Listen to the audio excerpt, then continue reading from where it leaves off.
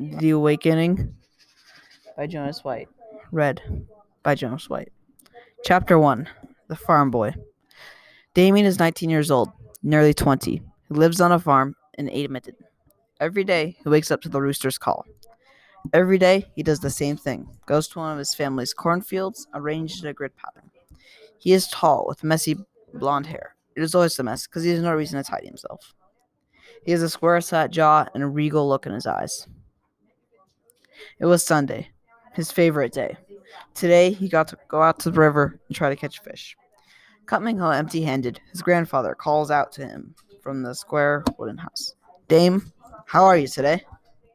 Damien shows him his empty hands and walks inside without another word.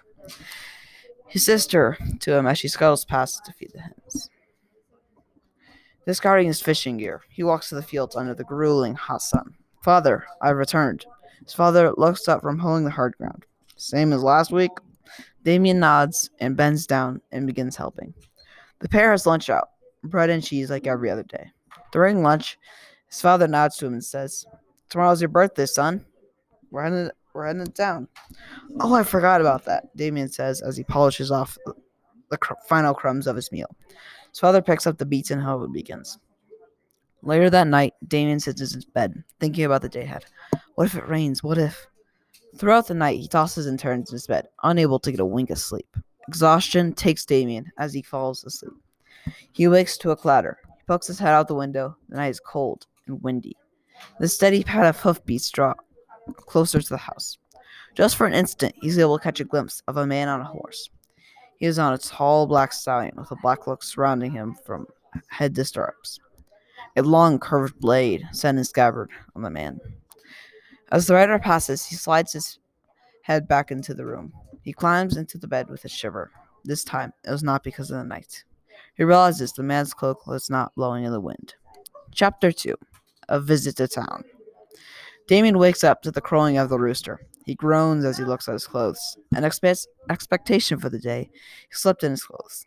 He changes into his breeches and heads down the stairs. Eats breakfast of cold meat and an apple.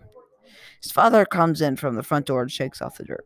"Those darn gusts of wind last night tore the side right off the shed." He huffs and stomps when he arrives at the chair where Damien is eating his breakfast. "I will not be able to accompany you on your trip," he says in a voice thick with sorrow. He sets up 2 silver pennies on the table by Damien's hand. "This should be enough to have a few good hours." Then stalks into the kitchen, still muttering to himself about the darn wind. On the road to Damien passes by other farms along his way. His destination was a town. Well, hardly big enough to be called a town. It's called Dornwich, along the western slope of the Dray Soars. A few farmers look up from their work for an instant and give him a nod of approval. Before leaving the farm, he washed up and did his hair. He crests the last hill, the village comes into view. As he arrives in town, he spots the village inn. The town smells of unwashed bodies, even though it smelled better than him at times. Damien cringed his nose in disgust. The innkeeper is a wide man with brown hair and stunning blue eyes. "Hello, lad. What can I get you?" he says in a welcoming tone of greeting. Recalling what his father told him to get, "I want your strongest ale and the biggest cup you can find." He says it loud enough for the entire room to hear. The packed room cheered in response to a few people even yelling out for the same thing. After